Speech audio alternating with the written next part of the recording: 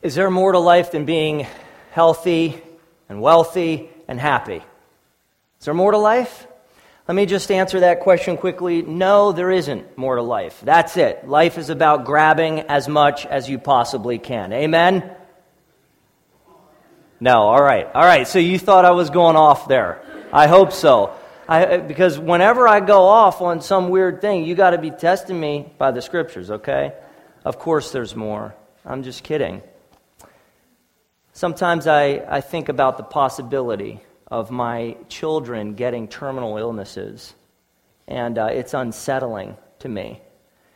And I pray that God keeps my kids healthy. I think a lot of parents probably pray that. I want that for them, but I want something else more for them.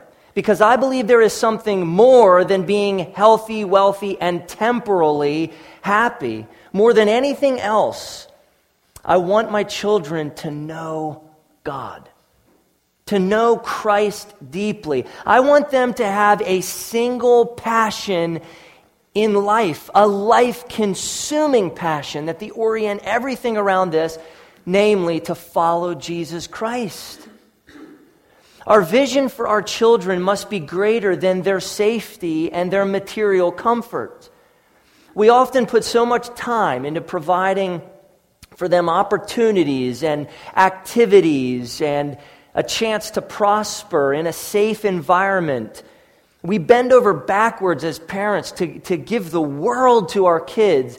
And during the ambition and pace of life, we can easily lose perspective that there is more for our kids than temporal blessings. There is the gospel. Let this reality sink in. Every child is born with a spiritual cancer called original sin. It's terminal. That should break our hearts. We should yearn every day for their healing with really a parental fanaticism which compels us to do whatever is possible, whatever we can, to see their hearts healed. Every single one of our children will live forever. Will live forever, either in eternal hell under the wrath and judgment of God, or in heaven in the presence of Christ in everlasting joy. We flat out cannot afford to treat eternal truths flippantly and spend our days belittling the glory and majesty of God by prioritizing earthly things above our children's spiritual health and growth. Can I get an amen? There is more than physical health. There is more than this world. There is spiritual health and eternity. Far greater things. We must wake up. We must wake up. Parents, think beyond death.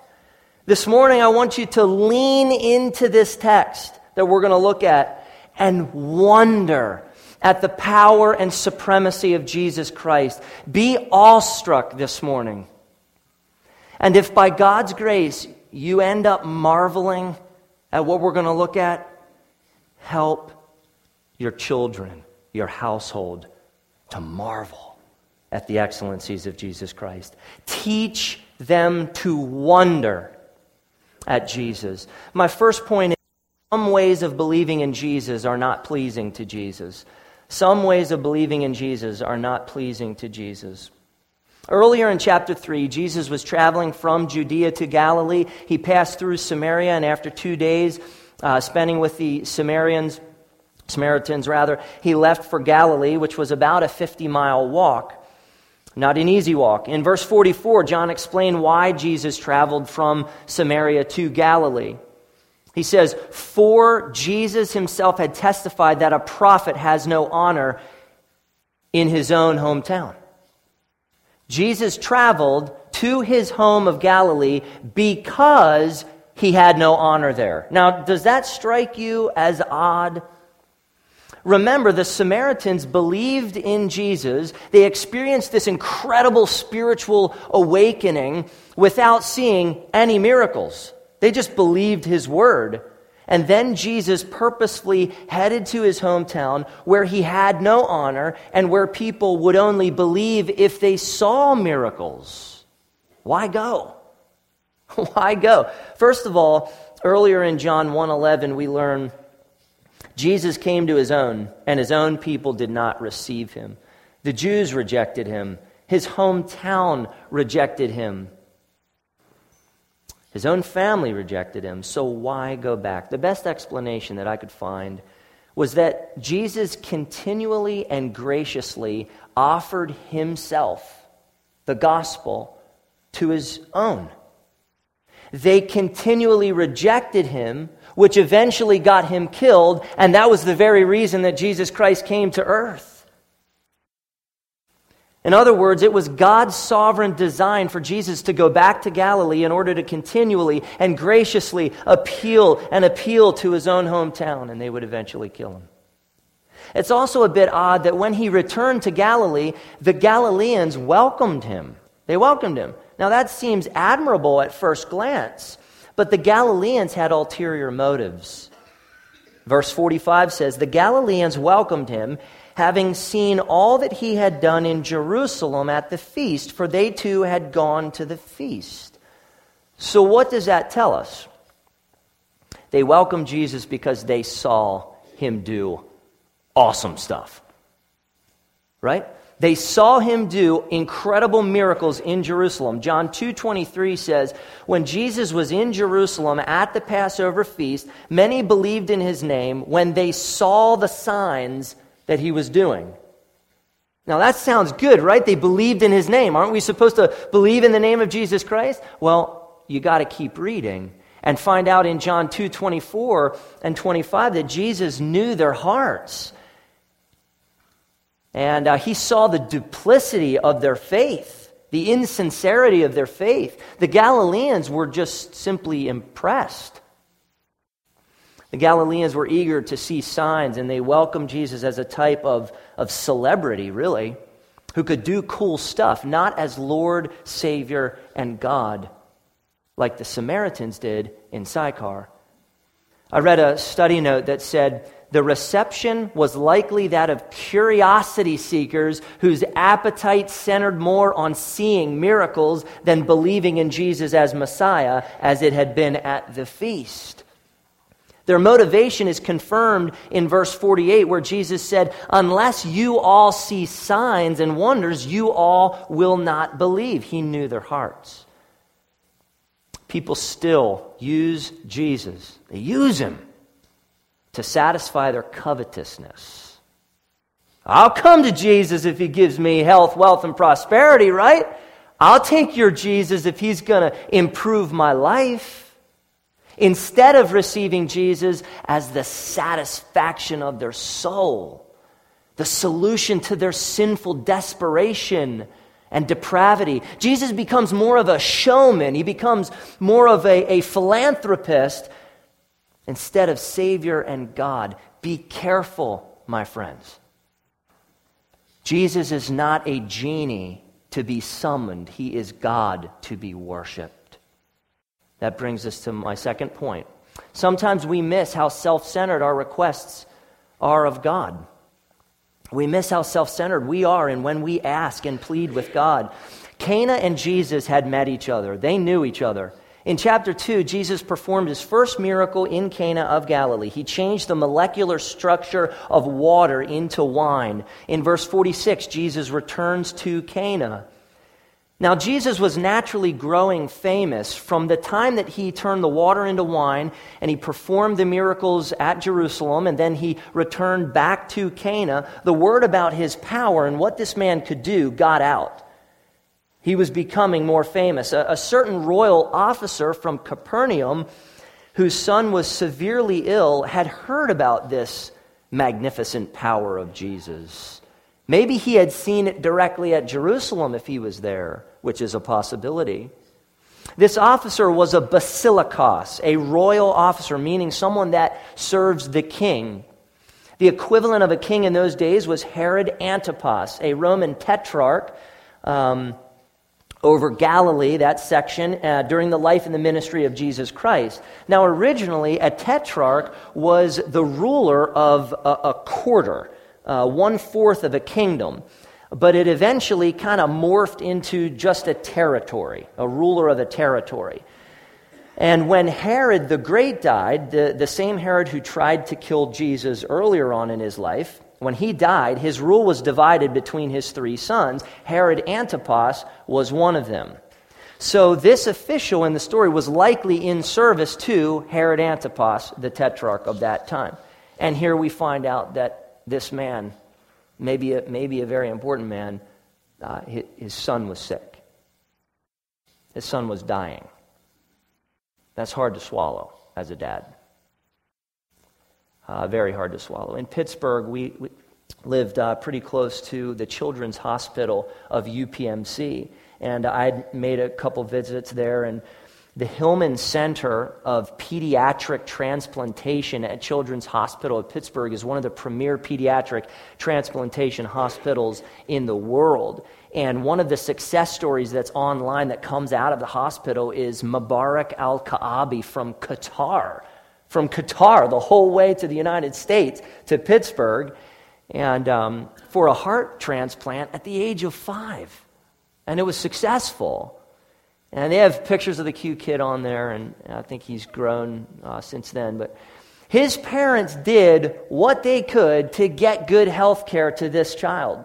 Isn't that what parents do? I mean, if your kids get sick, you're just, what can I do to put them in the best position to experience healing? And that is what this father was doing.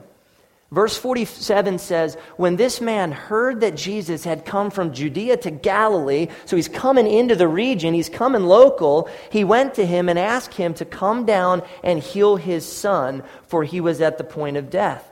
The royal official heard that Jesus was local. He's in the area.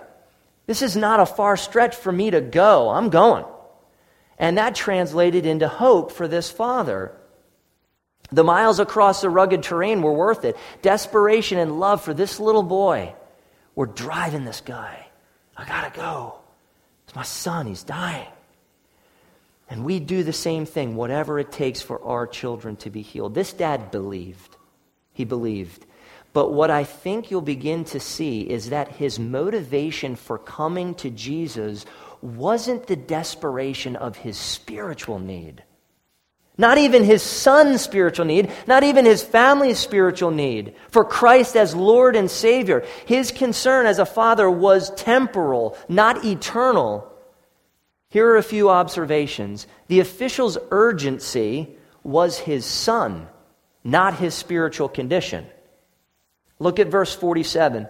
This desperate father urged Jesus to come and heal his son, but his focus was his son's health. Not on the presence of God in the flesh right there before him. Not on salvation in Jesus or even in the person of Jesus. Jesus was a means to a temporary end for this dad. And that was it. The emotion of the near death of his son, which we can all identify with, was so intense, it would be for any of us, but it supplanted and overshadowed the spiritual desperation of him and his family. God was there with him. And though this man believed in Jesus' power to heal, he disregarded his power to save. Desperation is not saving faith. Desperation is not saving faith. Saving faith coincides with love and admiration for Jesus, not only because of what he can do, but because of who he is. He is worth more than what he can do for you and me. His worth is beyond that. It's beyond physical healing, beyond wealth and prosperity, beyond improved relationships or victory over addictions or whatever. Jesus is Savior and Lord and God, not simply the improver of your life. Desperation becomes saving faith only when God's grace reveals to you the horror and depth of your sin and the radical spiritual need that you have for Jesus to save you from your sins. And when you love and cherish him as your only hope to be reconciled to God, then desperation is saving faith. Because Jesus brings you to the Father, to God, to be reconciled and to enjoy him. Saving faith is coming to Jesus to get God, not simply the benefits that God gives. Back in 2002, Denzel Washington starred in this movie called John Q. Some of you might have seen it, about a mom and a dad whose son collapses on the baseball field with an enlarged heart. And he needs a transplant. And so to complicate things, the dad's insurance didn't cover the surgery, and they needed to raise $75,000 to get the kid's name on the donor list. Well, they couldn't raise the money. So in desperation, the dad grabs a gun and heads into the ER and takes 11 hostages and demands that his son be added to the donor list. Now, there's a lot more to the plot, but the son eventually gets a heart, and the dad eventually gets acquitted of more serious charges and found guilty of only kidnapping. Now, certainly a weird view of justice in the film. It's uncomfortable, I think, but brings up some good things, too, to at least think through. But it's a good illustration of how natural and rational desires, good desires, in the movie it was the good desire to save the son, can overshadow spiritual needs and God's providence and therefore become idolatrous desires. In the film, instead of falling on his knees in prayer with faith in the sovereign plan and providence of God, instead of focusing on bringing glory to Jesus in how they interacted with the doctors and the hospital staff, he grabbed a handgun and took matters into his own hands. The desire to save your son's life is really good, but sometimes our desires for earthly things overpower our focus on the urgent spiritual need, and that only in Christ will we be fully and finally satisfied, life or death. Another observation. The official's belief was very limited. Notice the official believed that Jesus needed to travel from Cana to Capernaum to do the miracle. He needed to travel to heal the son. His faith was very different than the faith of the centurion in Matthew 8, a similar but a different event. The centurion's servant was paralyzed. He was suffering terribly. And Jesus actually offered to the centurion, I will come to your home and I will heal your servant. Now listen to what the centurion said. Lord, I'm not worthy. I'm not worthy to have you come under my roof. But only say the word. Just speak his healing, and my servant will be healed. Matthew 8:10 reads, when Jesus heard this, he marveled. Imagine what it takes for God to marvel. Jesus heard this, he marveled, and said to those who followed him, truly I tell you, with no one in Israel have I found such faith. And then Jesus healed the servant. But for the royal official, Jesus needed to come. You got to come in the flesh. A third observation. The official's belief only went as far as death. His son was at the point of death. He loved his son. He was desperate. And the dad pleaded yet again in verse 49, sir, come down before my child dies. As in, if he dies, it's too late. We've missed it if he dies. The father's urgency went as far as death. Could Jesus raise his son from the dead? Was there another more important resurrection for his son? He apparently didn't believe beyond death. Now think of it this way. When God asked Abraham to kill Isaac, do you remember that story? Kill Isaac, his son, the son of promise, the son that God promised amazing things through.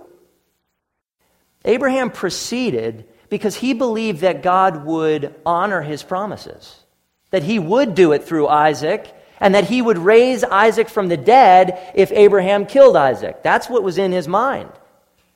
God will raise my son because he promised me that he'd do it, so I'll kill him then.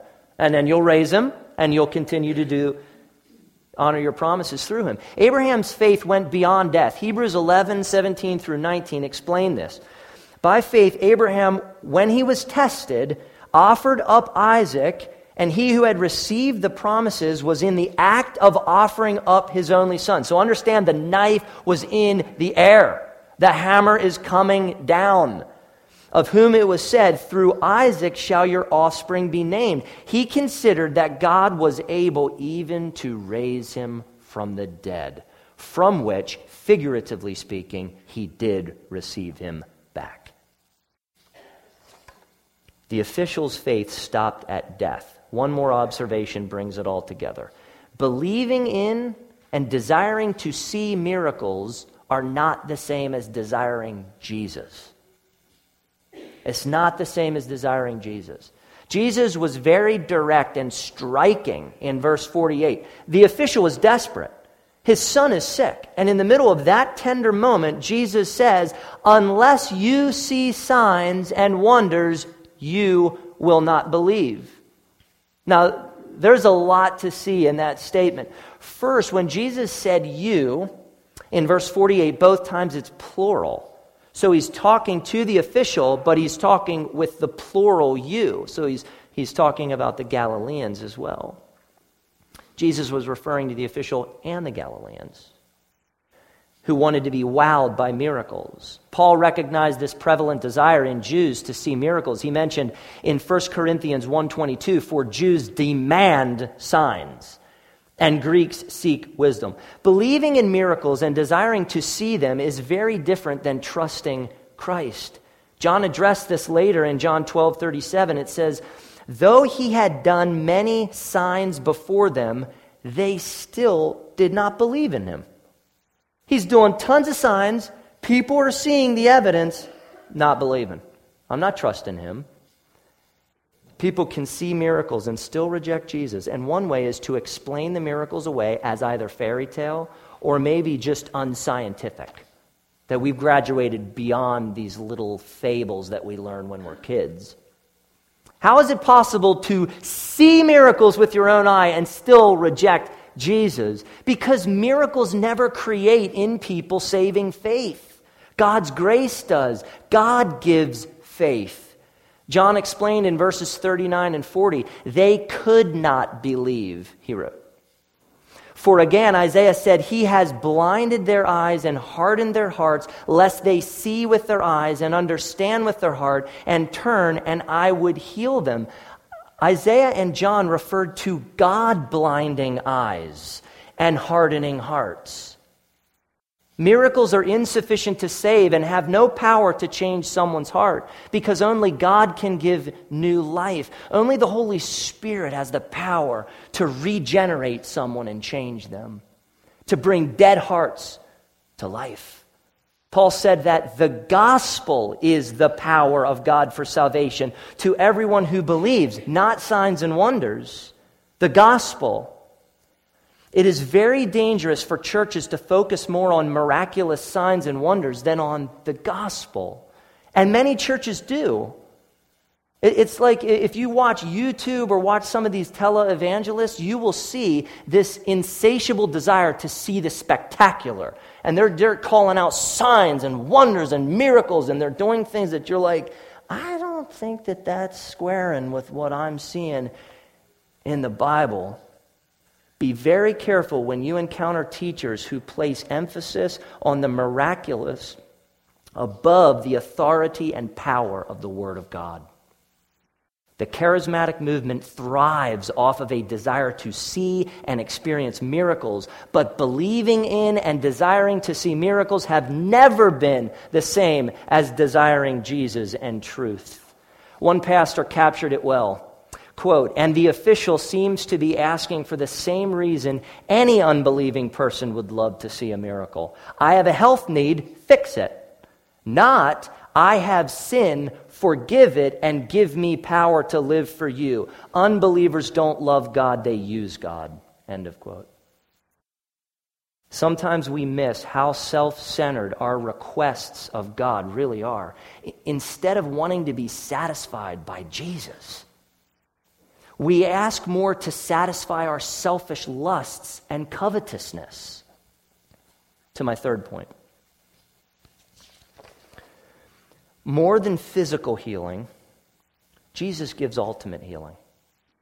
Much more than just being physically healed. He gives you ultimate healing. Watch grace work.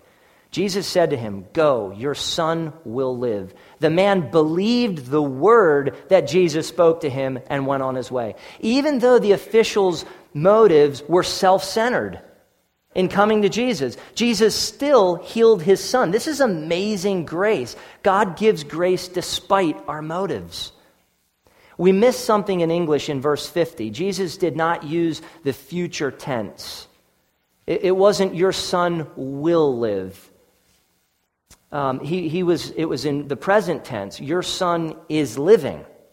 That's what he was saying. Jesus was not saying, hey, look, man, I think things are going to work out for your son. No, instead, he was declaring at that moment that the son would be healed.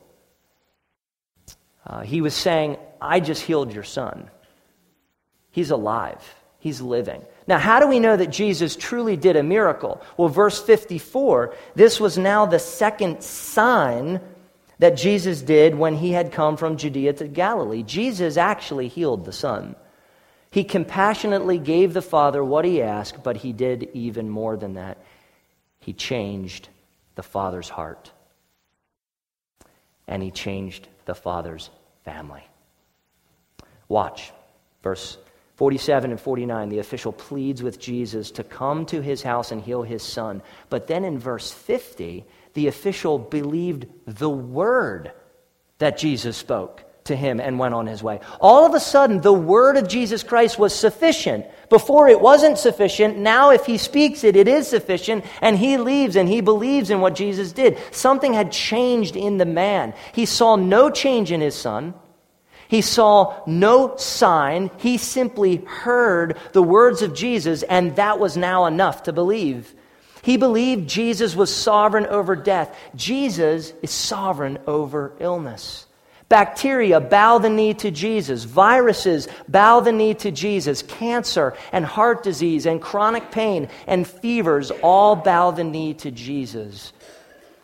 And folks, this translates into we can have no fear in life of illness, sickness, death, what tragedy might happen, because our Christ reigns supreme over everything. He has the power to veto disease and heal. He has the power to give life, and he has the power and authority to take life. All things are his, and he rules over everything. And here he displayed his sovereignty in the healing of this man's son. There's more. As this man returned home to Capernaum, believing his son is now alive and healed, his servants come to him in the middle of the journey, and they told him, your son's living. Your son's living. And so the ESV says recovering, but I think it's living. I think that's more literal. The same thing is in verse 50. In verses 52 and 53, the official just had to ask about the timing. He was interested enough to say, all right. I got to ask when this all went down. Because I have a feeling that when Jesus said it, it just happened simultaneously. And so I'm going to test this a little bit because I think that's where it's going. And so he asked the servants the hour when his son began to get better. And they said to him, yesterday at the 7th hour, which was probably 1 p.m., the fever left him. Was that when Jesus spoke? 1 o'clock around there? 7th hour? Well, the father knew, verse 53, the father knew that was the hour when Jesus had said to him, your son will live. What a wonderful confirmation for this dad. That was the moment when Jesus said the word and the deadly fever broke on the spot. That's the power of God. That's the power of our Christ. That's what we beckon you to believe in. That's what John is pleading with you. Believe in this Jesus Christ because he's God and he can do anything. Come to him. He'll transform your life.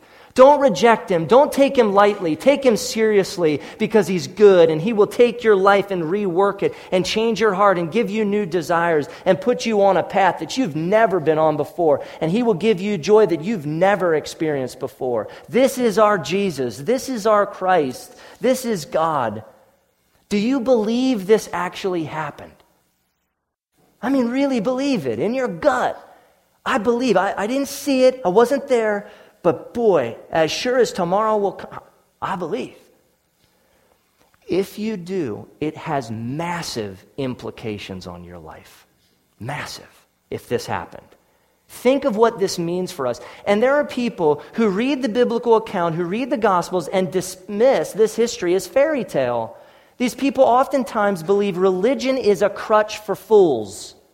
You're an idiot if you believe this. Are you serious? You haven't intellectually gone beyond these little miracles with the flannel graph in Sunday school that you learned many years ago?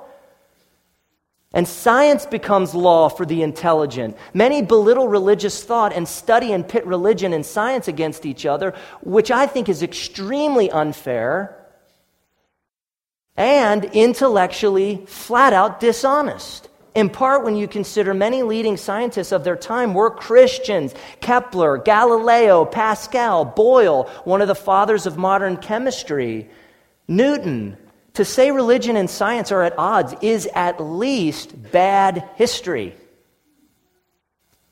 What we find in God's Word and our personal experience is that belief does not come from evidence, even though there is overwhelming evidence. I mean, when you study the New Testament and the Old Testament, the reliability of the manuscripts, and you put them up against any other ancient manuscripts, it's laughable how much more the Bible has and how meticulous it was. Shakespeare is like way behind the Bible in terms of reliability of having what the documents actually said. It's laughable. And many people just don't know those kind of details, that evidence.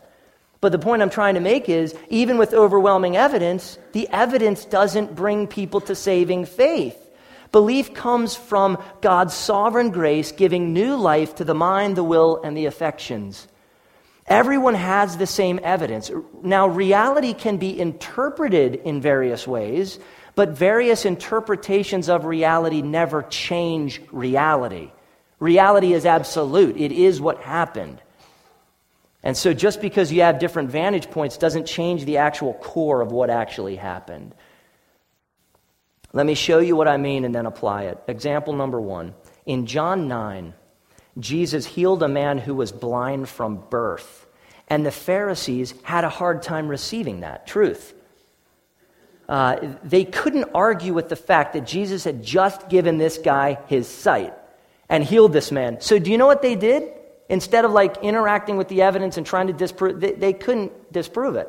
This is what they did. They got mad and cast the man out of the synagogue. The miracle didn't cause them to believe in Jesus. It only elevated their hatred of Jesus. Example number 2. When Jesus Christ rose from the dead, the chief priests and elders didn't dispute his resurrection. Read the account. They didn't dispute the evidence that he was now alive. How could they? The Roman soldiers had just seen it happen.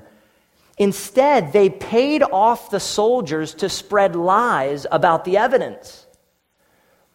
And those lies still exist today. Swoon theory, things like that. Even the resurrection was not a sufficient miracle to produce saving faith in the skeptics. That's amazing to me. Doesn't that amaze you? You could see Jesus Christ in the flesh, raised from the dead, and it still wouldn't do anything to your dead heart because God needs to bring the change. Example number 3 is outside of the Bible. There are people who actually reject the Holocaust as historic reality. I went on to this one crazy site and pulled up, which oddly, it had Bible believers in the web address. I'm like, no, don't do that. Anyway, it had this quote: "Within 5 minutes, any intelligent, open-minded person can be convinced that the Holocaust gassings of World War II are a profitable hoax." What do you even do with that, honestly? You're like, are you serious? That's what you're going to bring us.